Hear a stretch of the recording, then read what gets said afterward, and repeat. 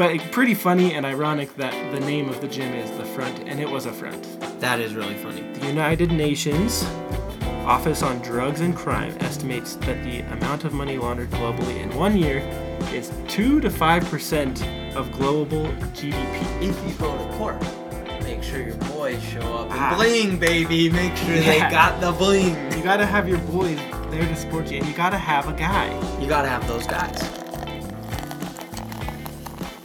Welcome to the Waterhole. You're on. Good to have you all here on the Waterhole again with myself, Ronnie, and our boy, Carter. What up, peeps? Today we're going to be diving right in, talking about a really fun topic.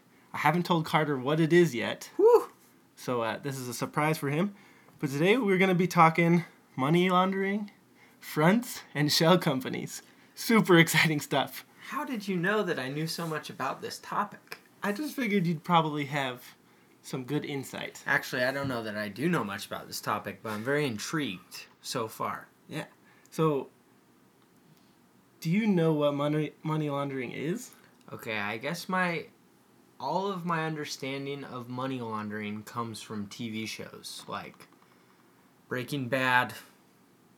I just watched a Netflix movie called The Laundromat. I think that one was based on a real story. Ozark.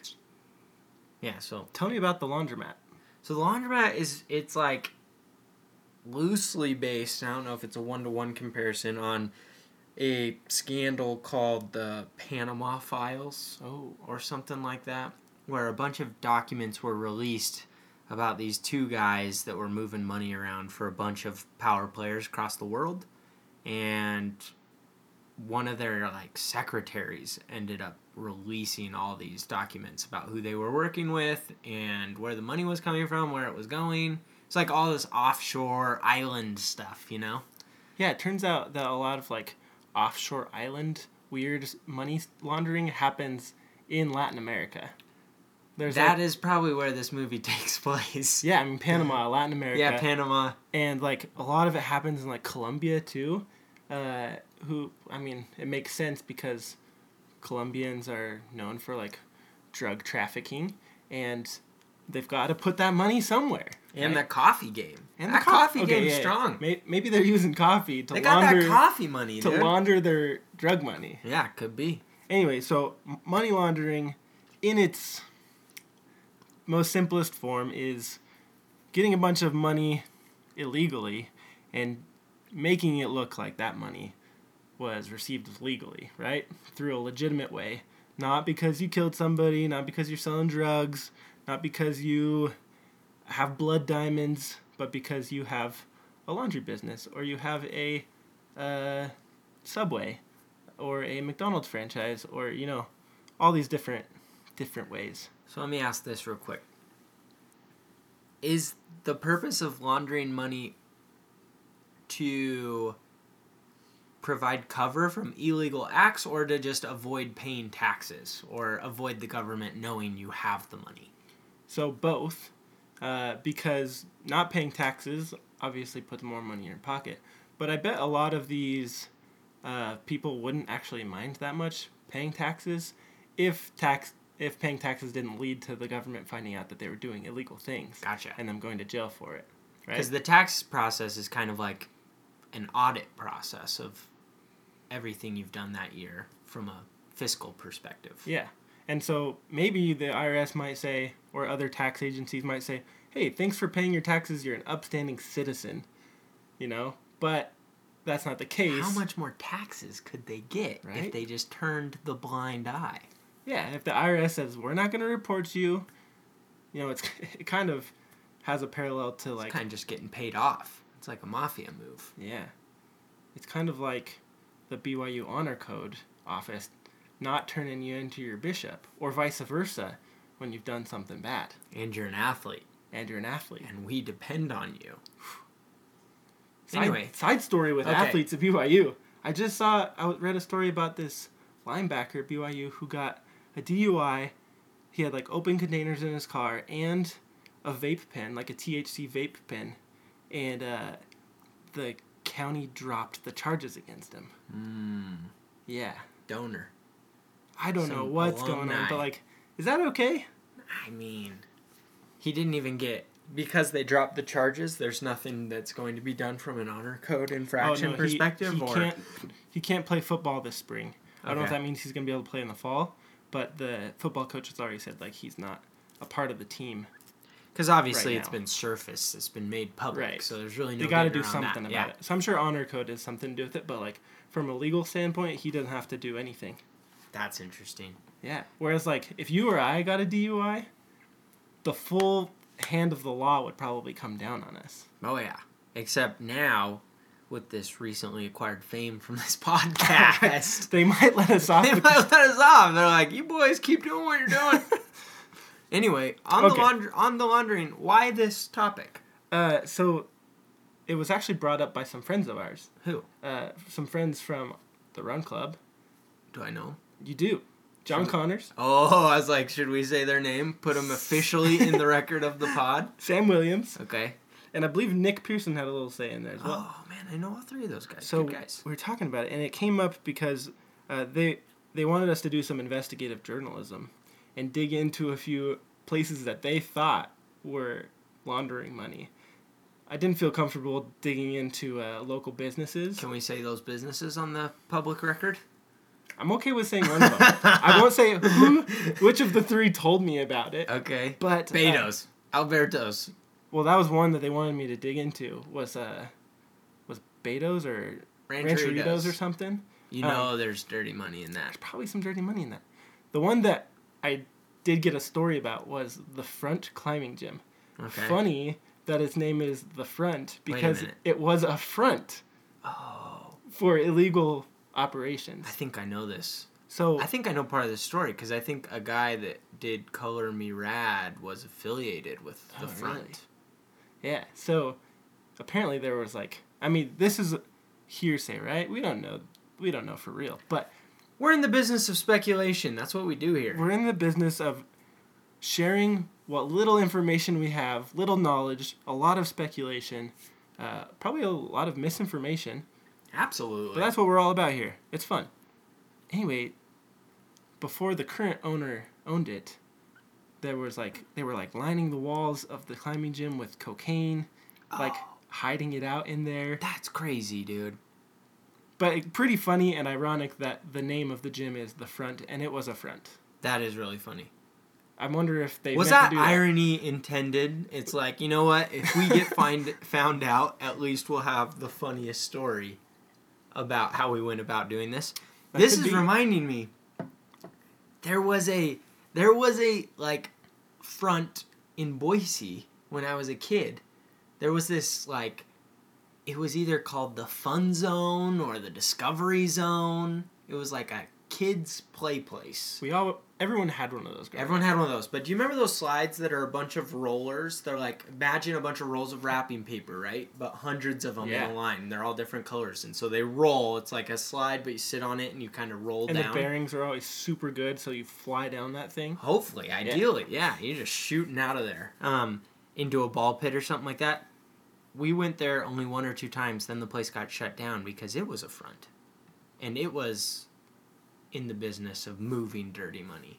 Do you know what it was a front for? No, but I wonder if it's a bit of a tactic to try and put up a facade of the most innocent seeming business that you could dream up, like a play place for kids, to then go about your nefarious dealings with money, you know? Yeah. I think that's the idea is this has to be just a normal business but where bad stuff starts surfacing is when a play place like that starts pulling in $100 million a year. I know those kids are enjoying those slides, but damn. So you got to be careful about how much money you're laundering through there. Yeah. So I wanted to see if you knew what the difference between a front and a shell company were. Dude, the shell stuff, I think I'm just confused about it generally. Yeah, it's pretty simple. In its essence, a shell company is a company on paper, but not actually doing anything. You can't go to the store and buy something from a shell company. It's just it exists on paper money's being run through it, but there's actually no operations happening there. This is like what the laundromat movie is about. Shell companies, then. Okay, because that's like the whole thing. Like, these guys have all these company different ones too. Yeah, so the shell company, nothing's actually happening, whereas a front would be the actual laundromat itself. Yes. Where, like, you're able to, like, push some money through there somehow. Maybe it's like a car wash in Breaking Bad. Yeah, exactly. Maybe you have, like, $1 million in quarters, and so you're just going to the laundromat and you're putting all of those quarters in all of your machines just to make it look like people came in and used your machines and you got $100 in revenue because of it. Right. Yeah, that is a front. Whereas a shell company, you don't even own it. Like, there's no physical business or operations or anything. It's just like on paper, money's flying through there. Okay. Yeah. So that's the difference between the two of them. Are shell companies illegal, or are you allowed to have companies that just propped up sitting on? They're definitely illegal. Oh, they're definitely illegal. Well, I mean, you can't have a company that doesn't provide any service or good. Or you could. It's called a Ponzi scheme. Dude. I know about Ponzi schemes. Yeah. I just listened to the Malcolm Gladwell Talking to Strangers book. There's a whole chapter about Bernie Madoff, and it is intense. It is crazy, dude. Yeah. Kaylee, my wife, was actually telling... I think she told all of us about this Ponzi scheme she had heard of on a podcast somewhere about, like, this game called The Airplane or something like that. And you paid to be a part of this game, and the more you paid, the better the seat you got on the airplane. And that's all it was. And then if you wanted to, like, be a pilot of a plane, then you'd brought in, 40 other people to be on your airplane. Literally nothing. And just a fake airplane. A fake Sitting airplane. in a room. You don't have to sit in a room. You don't even have to sit in a room. Write in the letter. So this could all be done in an app. Yeah, sure. Somebody could create an app that's like, get 5 people to download this app, and you get the money from those 5 people when they get more people to download the app. Yeah, patent pending. That's ours. We could do this. We're doing it. All right. Not really. Not really. That would be bad. That was definitely fake, guys. We'll let you know if we do it, though. Yeah. We'll add the link to the show notes. Okay, so there are different types of money, or different ways you can launder money. Some of it is like, you get an offshore account, you smuggle $40 million, it gets put in that offshore account for some later date when you go to the Cayman Islands and live your retirement out in the Cayman Islands. That technically is money laundering. Other ways of doing it are something that they call smurfing. And smurfing, from what I understand, is you give someone money and then they put it into like 100 different accounts, right? They spread the money out, so that's really hard to like trace all of this money. The government and bank agencies and stuff don't have to report money movements per day under $10,000. So if you put $10,000 in a bank account, then nobody is going to report that transaction. If you put $100,000 in a bank account in one day, then it gets reported to the government, and they could come after you, or they want to know what's this $100,000 coming from, right? Right. But under $10,000, nobody comes after you. So you can just split up your $100 million into 10,000s. Into $10,000 transactions. Maybe you have 40 bank accounts, and over a month, they all get spread out into those bank accounts, and that's one way of laundering your money. I feel like you just have to have so much money for this to even be worth doing. Yeah. Where is everyone getting all this money? Like, it feels like... I guess if you're willing to do any and every illegal thing, do you think getting money is actually pretty easy? Or do you still have to be good at what these people do? Like, are these just the best of the best scam artists, and most of even the scammers fail? I think that they're the best of the best of the scam artists. Yeah. Yeah. Because I feel like even illegal... Like, there's plenty of people that are willing to break the law, and they're still not coming out on top from, like, financial perspective, you know? For sure.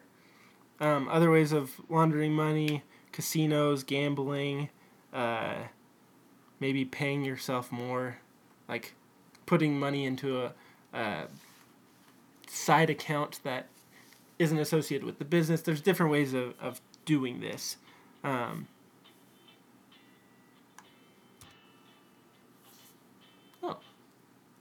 Forgive that music. It's gone. Yeah, it's gone.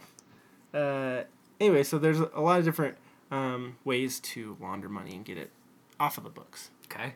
Make it look legal to the government, so you get your $100 million without taxes, or maybe you sold a lot of cocaine and that's how you got your $100 million, and you don't want anybody to find out about that. Fun fact: the United Nations Office on Drugs and Crime estimates that the amount of money laundered globally in 1 year is 2 to 5% of global GDP. Wow. That's $800 billion to $2 trillion. 800 billion to $2 trillion is being laundered every year. That's 2 to 5% of global GDP. And only a fraction of that is actually from, like, drug money. Okay. Most of it is from, like, mafia, cartel, terrorists. Like, all of these people are laundering money to stay away from the authorities. Pretty interesting. That is interesting. What are some of the most well-known money laundering cases that you've heard of? Oof. I'm not sure I've heard of, like, I don't know of that many real cases.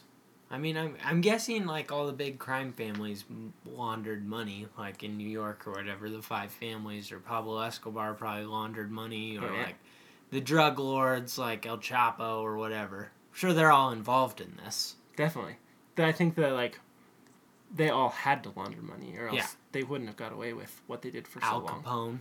Al Capone. He's a big one here in the States that is, like, a pretty famous story. His right? was the Prohibition stuff, right? This was all during Prohibition. He was running speakeasies or something. I think so. A lot of it was just, like, his mob profits, like, everything that his mob was doing, you know? Like, there was drugs or alcohol and other transactions happening that he was trying to shelter from law enforcement, from the IRS.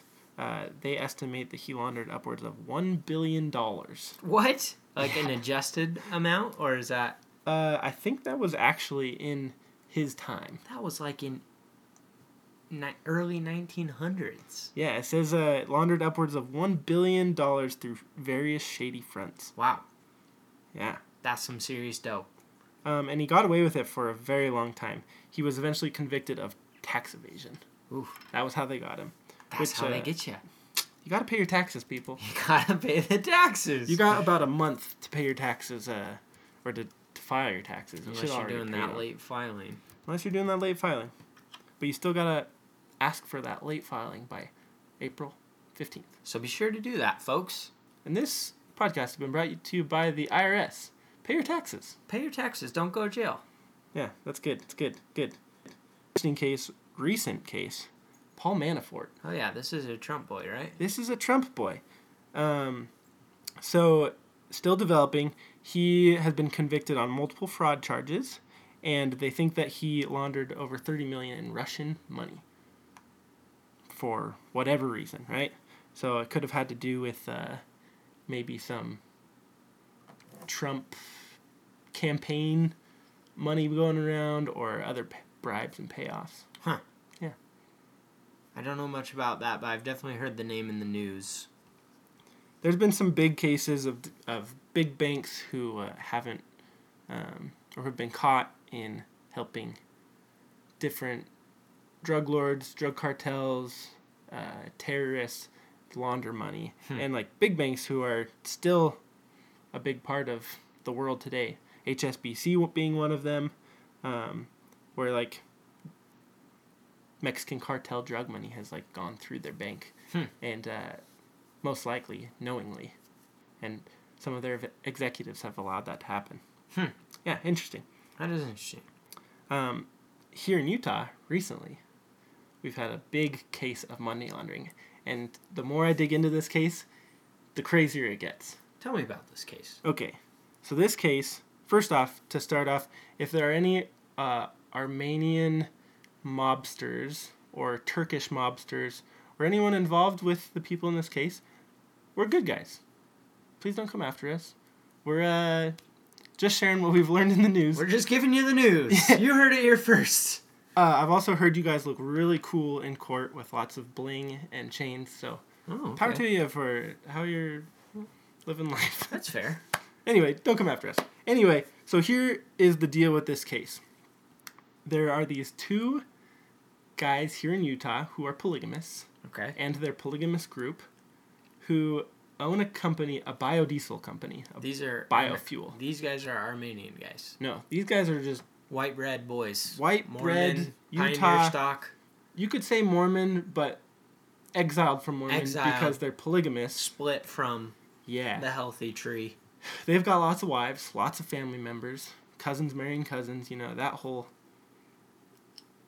thing. Dynamic. Yeah. Which we don't know anything about really, but nope. They do their thing, we do our thing. Is that legal? It's not legal. It's not legal. Yeah. So, but people get away with it left and right. Sure. At least here in Utah. There's a lot of communities. Yeah, as long as they're not, like, marrying kids and stuff like that. Yeah. They usually can get away with it. Anyway, so these two guys, they own this biofuel company. And they get connected somehow with this Armenian mobster. Well, it's come out that he's a mobster. He's a Armenian-born California resident who owns, like, some fuel stops for trucks. Also a trucking business he owns. Anyway, they have been, like, selling stuff to him and also, like, selling stuff to other people throughout the world, other companies, biofuel. And turns out that one of their shipments got turned around somehow, and so they told this guy, this Armenian guy, that they could sell it to him instead. They could turn it around and he could buy the biofuel from him. And he says, okay, but, like, what if we, like, get this government tax incentive for pretending to have produced it, right? And we get that tax incentive again by shipping it back to the guys here in Utah and then turning it around right back to them and saying they produced another, tankers full of biofuel. The U.S. government will pay $1 per gallon of biofuel that's created to the creator. It's like a tax incentive for, So it's like a stimulus thing for people who are producing biofuel specifically. So biofuel comes from, like, corn stalks and cooking oil and, like, all these things that they put together, they mix together, add some chemical, and it becomes a usable biofuel for trucks or for, different operations. Anyway, so they end up starting to do this thing where they're actually not producing biofuel. They'll ship biofuel down to Panama, truck it across Panama so that there's paperwork showing that it was in Panama, and then turn it around, bring it back to California, saying that they produced this biofuel again, and they get $1 per gallon every time. So they're just ping-ponging it back and forth, getting paid off of it, saying, There's a new shipment in. Would you look at this? But really, it's like the same stuff, or it's not even biofuel at all.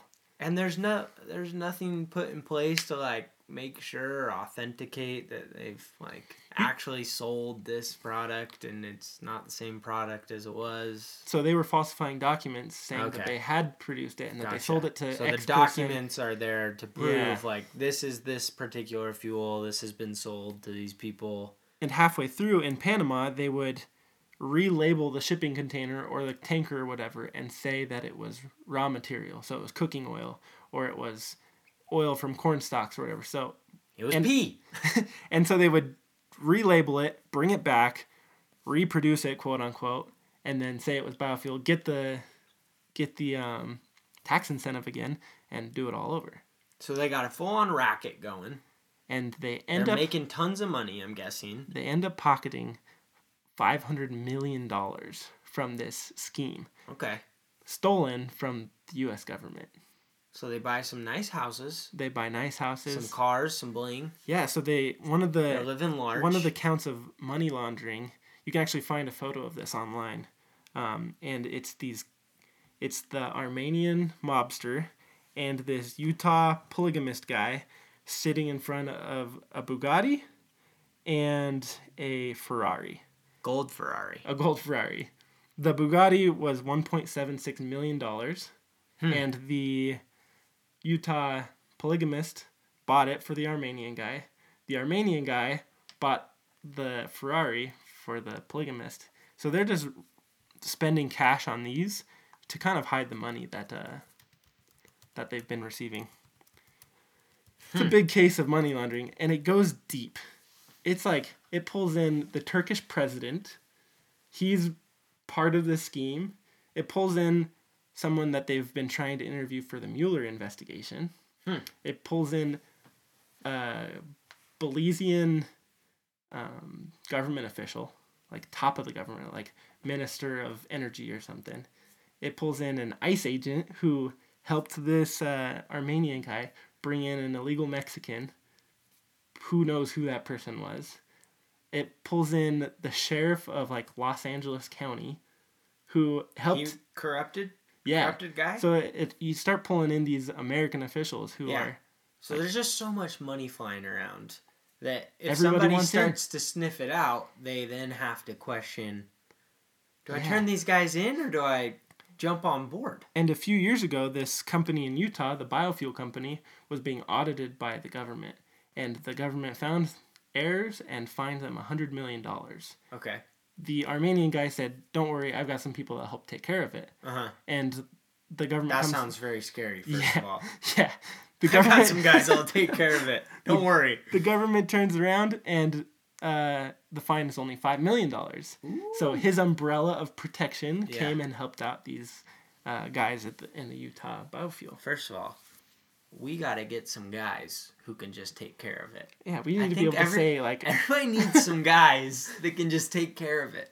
Who are our guys? We got to get some guys. We got to get some guys. I don't think I have any guys. I don't have any guys. Maybe that's a good thing, though. Maybe you don't actually want guys. But I could see how that could come in handy. So these people are kind of like all connected almost by chance. Like the Utah company and this Armenian guy. Like it's kind of just by chance that this wasn't an intentional scheme of theirs. It just kind of like landed. That's how they've portrayed it, right?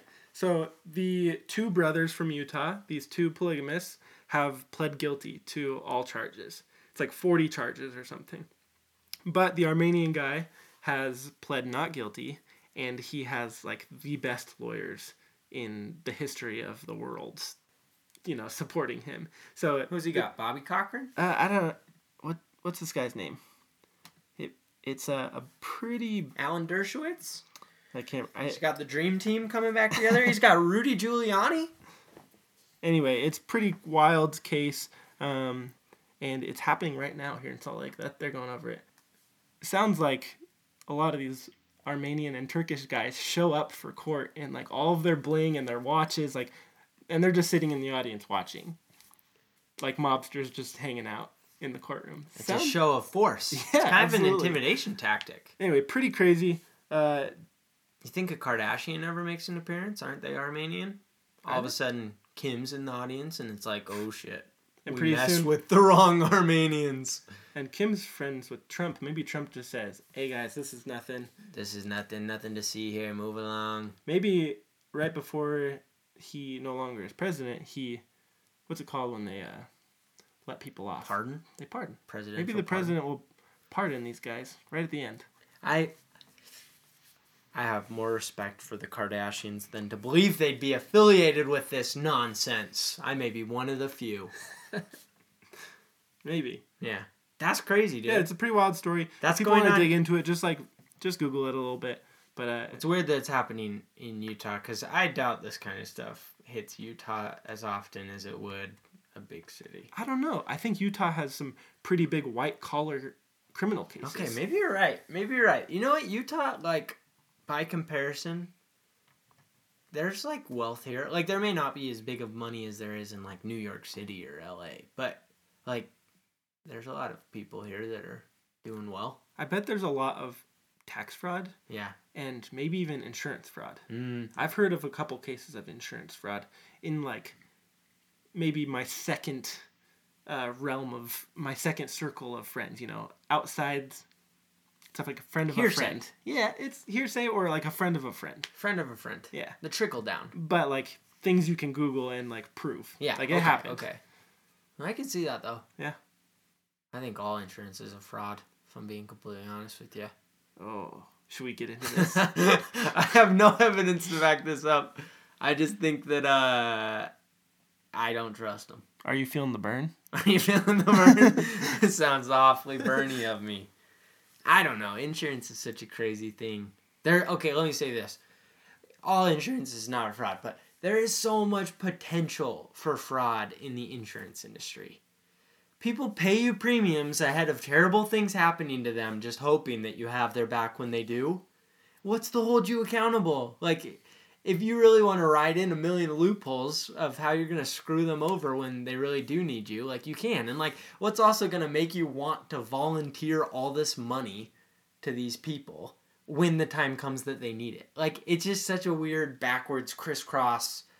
Like, if you were paying me $10 every single day, and you're like, but, you know, if something bad happens to me, I need you to pay me $100,000. And I'm like, chances of that are very slim. Yeah, let's do it. It seems like a good deal in the short term because I'm just getting money from you every week, every day, whatever. And then all of a sudden that thing happens and like, I don't want to pay you. Yeah. I don't want to give you money for that. At that point, I'll try anything to get out of it. I have all this money. I don't want to give you that money. You know? So there's so much pushback from the insurance companies, like in like validating a claim.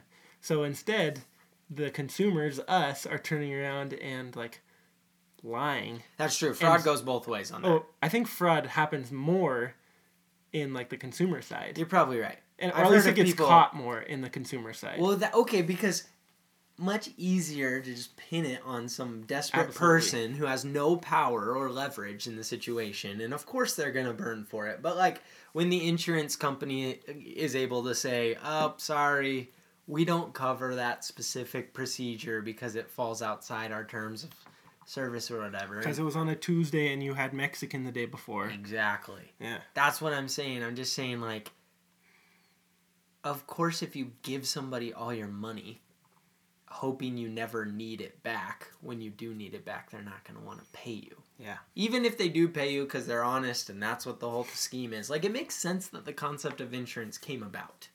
It makes sense that somebody invented it because it's like, gosh, I need peace of mind. I just need, like, safety, security.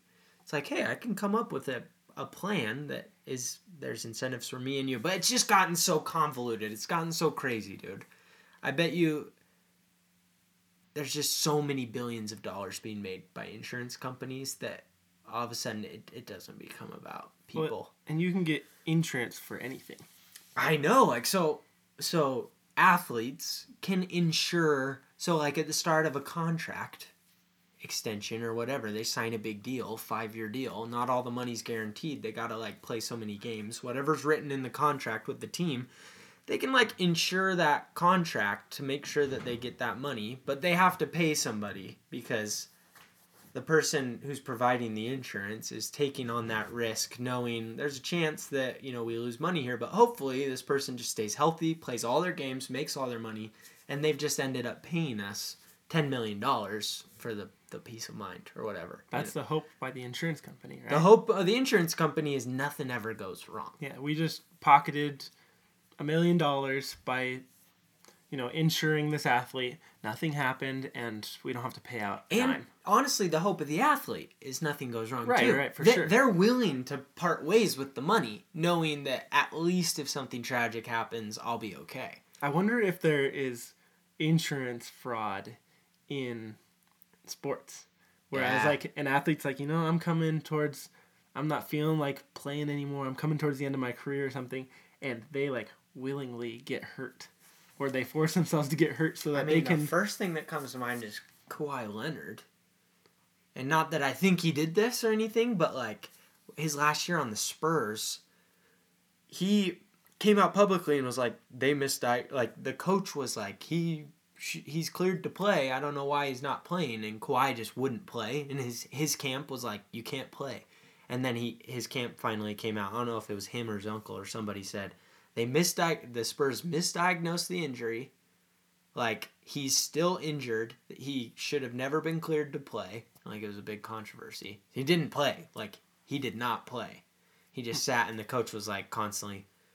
Greg Popovich was kind of subtly nudging him the whole time or being like, I don't know why he's not playing, ask him. I'm sure it happens. I'm sure it has happened. Yeah. In the history of sports, it's happened. In the history of insurance, there's been fraud. Right.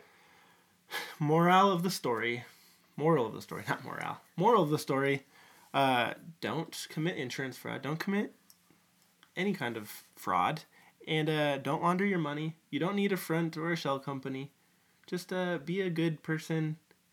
Make money in a good way. Don't sell drugs. Don't kill people. Don't be a terrorist. And everything will be okay. But if you go to court, make sure your boys show up and bling, baby. Make sure they got the bling. You got to have your boys there to support you. And you got to have a guy. You got to have those guys. You got to have... I know some guys. I know a guy. My guys will come help you out. Right. They'll take care of it. My guys, your guys, they get together. They know some guys. That's real, some good real, guy time. Scarface. Scarface is a great example of money laundering. That's the whole thing. He's laundering money. Did you know that Scarface is Al Capone? Yeah. I didn't know that till I just clicked on this. Oh. Scarface is Al Capone. So that movie's about Al Capone? Yeah. Is it directly based on reality, or is it a loose adaptation? I don't know. Oh, okay. Maybe we need to watch it. Because that's... Say hello to my Pequito amigo. See? Yeah, we don't want to say that because copyright issues. Right.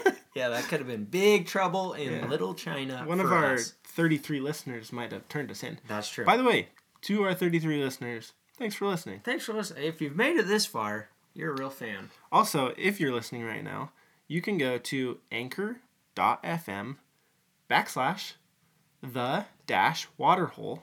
And you can leave a message for us, and we can play it on this podcast and answer your questions, or, we'll have mail time. Sure, mail time. So if you feel like it, you can go, again, anchor.fm/the-waterhole.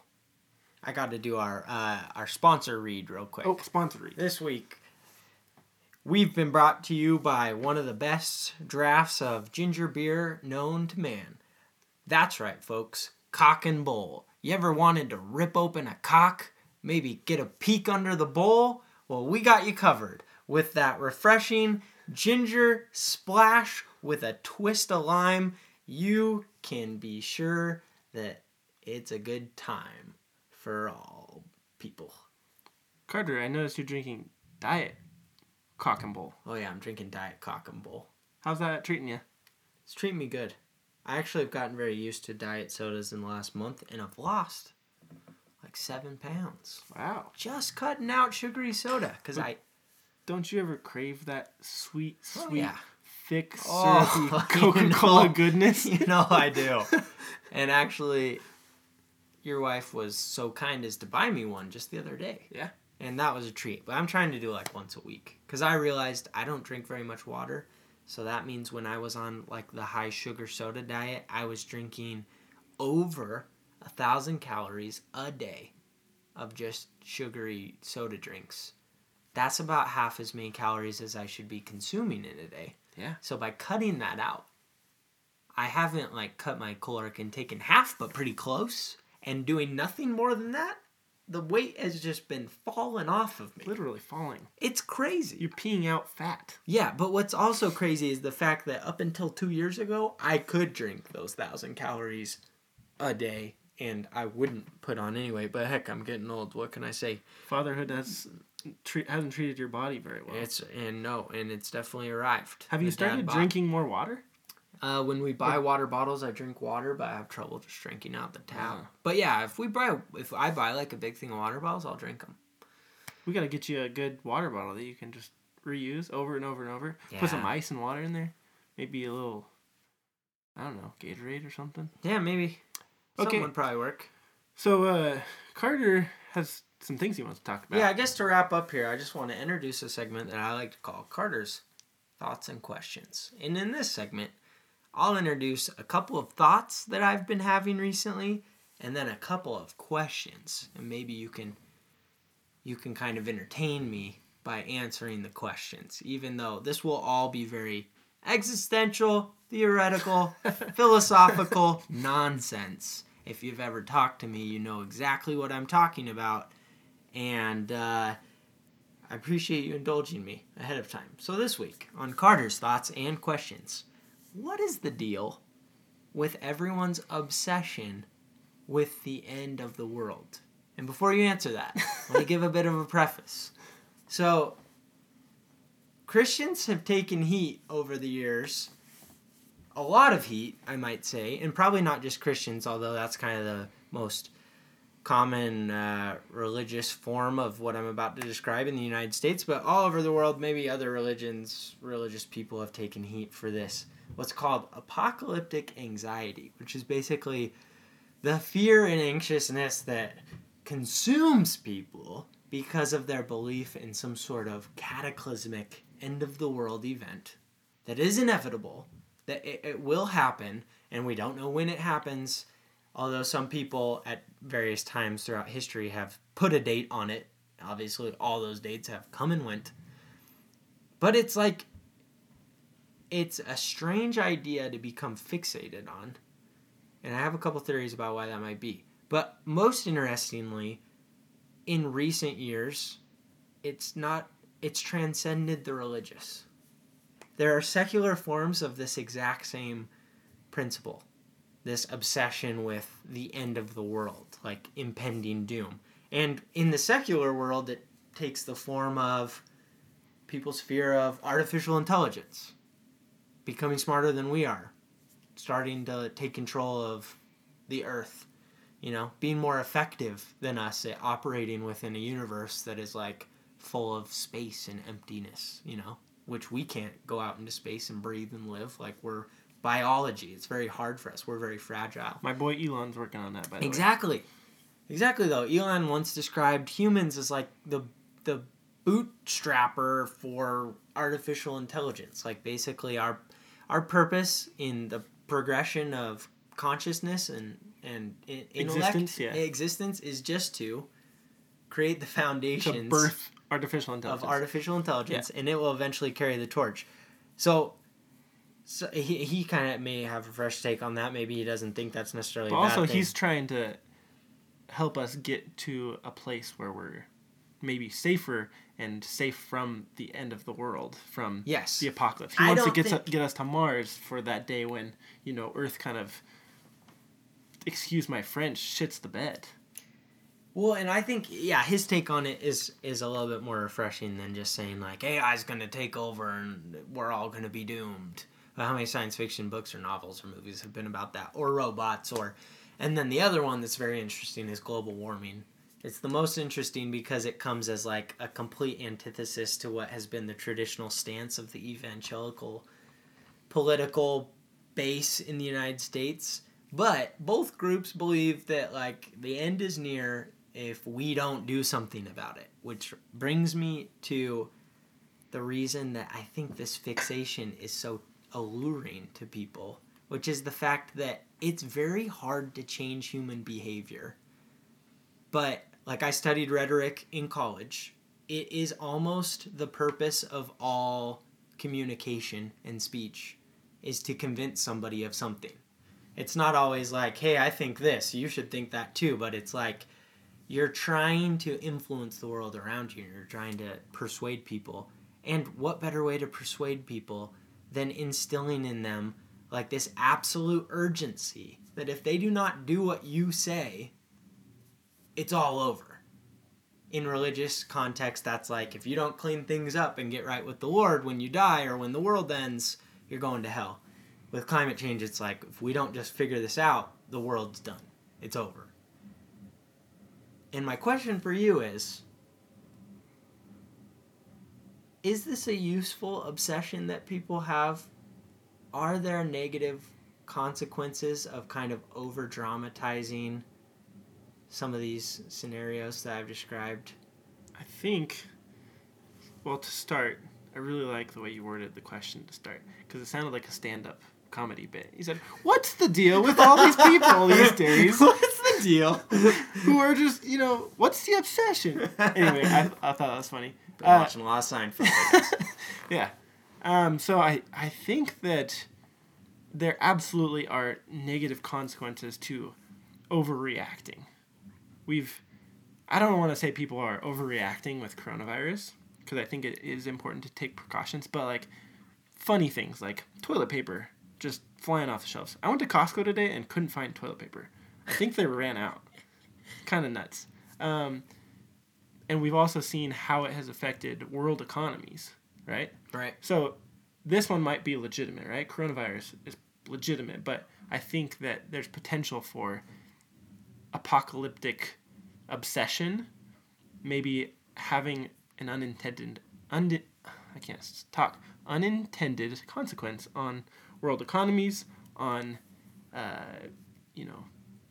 groups that you affiliate with in day-to-day life, whether it could be a business you work for or a church organization, or all these things will be affected by maybe obsessions with end of the world apocalyptic events. For sure. So I guess also my question, do you believe that the end of the world is coming, that it is nigh? I don't know. I've thought about that actually a bit recently, where I think that I've thought a lot more about like climate change and what is the world going to look like in 100 years, because it's changed so much in the last 100 years. Like, I don't think we're going to run out of space anytime soon. I don't foresee that happening, because if you've ever been to Nevada, there's nothing out there. Right. I drive through Nevada quite frequently, and I always have the same thought. I'm like, there's plenty of space out here. I kind of think that technology will move us faster and farther than these bad things will happen. Like our advances in technology will save us from the end of the world. Also could lead to the end of the world, like it could. This coronavirus maybe came from a lab, like somebody might have created this and it accidentally got out. Right. Wouldn't that be crazy if that was an accident, and then, we end up losing even 2% of the world's population? Right. That would be crazy. Yeah. And that would be a huge tragedy. And there's no way to understate the fact that, like, even though 2% sounds fairly insignificant when you apply it to a lot of other things, but, like... That's like 300 million people or something. And it's more like on the personal level, every single one of those people had a story or meaning or something like that. But I guess the human species just amazes me, because... to my point earlier, we're so fragile, but we're so adaptable. Like, especially now. Yeah. We're adapting so fast and like progressing so fast. Maybe too fast. Sometimes there's even unintended consequences of us progressing too quickly. But even throughout history, like the fact that we are so fragile and things could so easily end and haven't, it's like a testament to our resilience.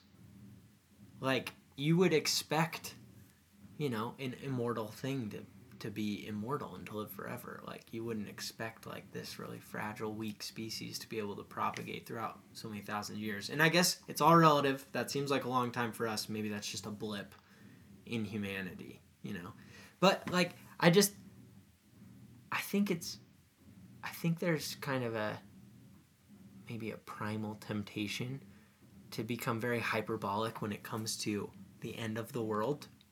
And without knowing it, I think people are maybe trying to just increase their own moral authority and increase the urgency around whatever cause that they're trying to promote. I'm not saying that isn't necessary sometimes. That might be. Sometimes, like, just telling somebody the actual importance of a specific change they need to make isn't enough for them. You have to overstate it to get the pendulum swinging in the direction you need it to swing. Yeah. And then once it's in motion, you can kind of walk it back and be like, okay, well, it maybe wasn't as bad as I said, but you wouldn't have moved unless I made it seem that way. So now you've moved, and, like, we're all better off for it. That's like, American politics right now. That's 100% American politics. And like this pendulum swing of, like, we got to go all in, or right. Like, there's no compromise. We have to get the pendulum starting to swing. Right. And it's also how you attack whatever your political opponent might be. Because you don't say, like, hey, they might be kind of bad for us. You say, they are absolutely and undeniably the worst person for the job that you could have plucked from any of the 400 million people in this country. And if they get elected, watch us, completely lose our foothold in the world power structure. And, it has to be every single thing all at once to stress to people the importance. Like I said, this all goes back to rhetoric. I just think it's a dangerous game to play because you can't really walk some of those assertions, like I said, predicting the date that the world will end. That's a card you can only play once. And if you're wrong, you've lost all validity, Yeah. But going back to your point on, doomsdayers and end of the world stuff, I think it's oftentimes a hobby to be a doomsdayer. These guys, these people, it's a lot of them, I think, find that it's enjoyable to live that life and, prep for the end of the world. This goes back to another thought I had, though. Yes, I think it is enjoyable because here's what I think it also does. This is a byproduct of thinking it's all coming to an end, these are the last days, it makes your life the most significant, your life is now placed in the most significant section of time that there ever has been. If you're I'm just in the middle of the course of human history, that feels pretty insignificant. It's there's going to be thousands of years before, thousands of years after. Was this time important? Not really. But if you're no, this is make or break, it all of a sudden makes all the actions and everything we do seem so important. We're endowing ourselves with this eternal significance. It's everything we do could not be more important. We have to get it right. Once again, it increases the urgency. And I definitely think it's enjoyable for some people. What a hobby. What a hobby. For real, what a hobby. Oh my gosh. But dude, I got a lot of thoughts on this. I appreciate you indulging me. Maybe next time we'll dig into immortality because I think the concept of immortality, there's a lot to explore there. We have trouble grappling with our mortality, right?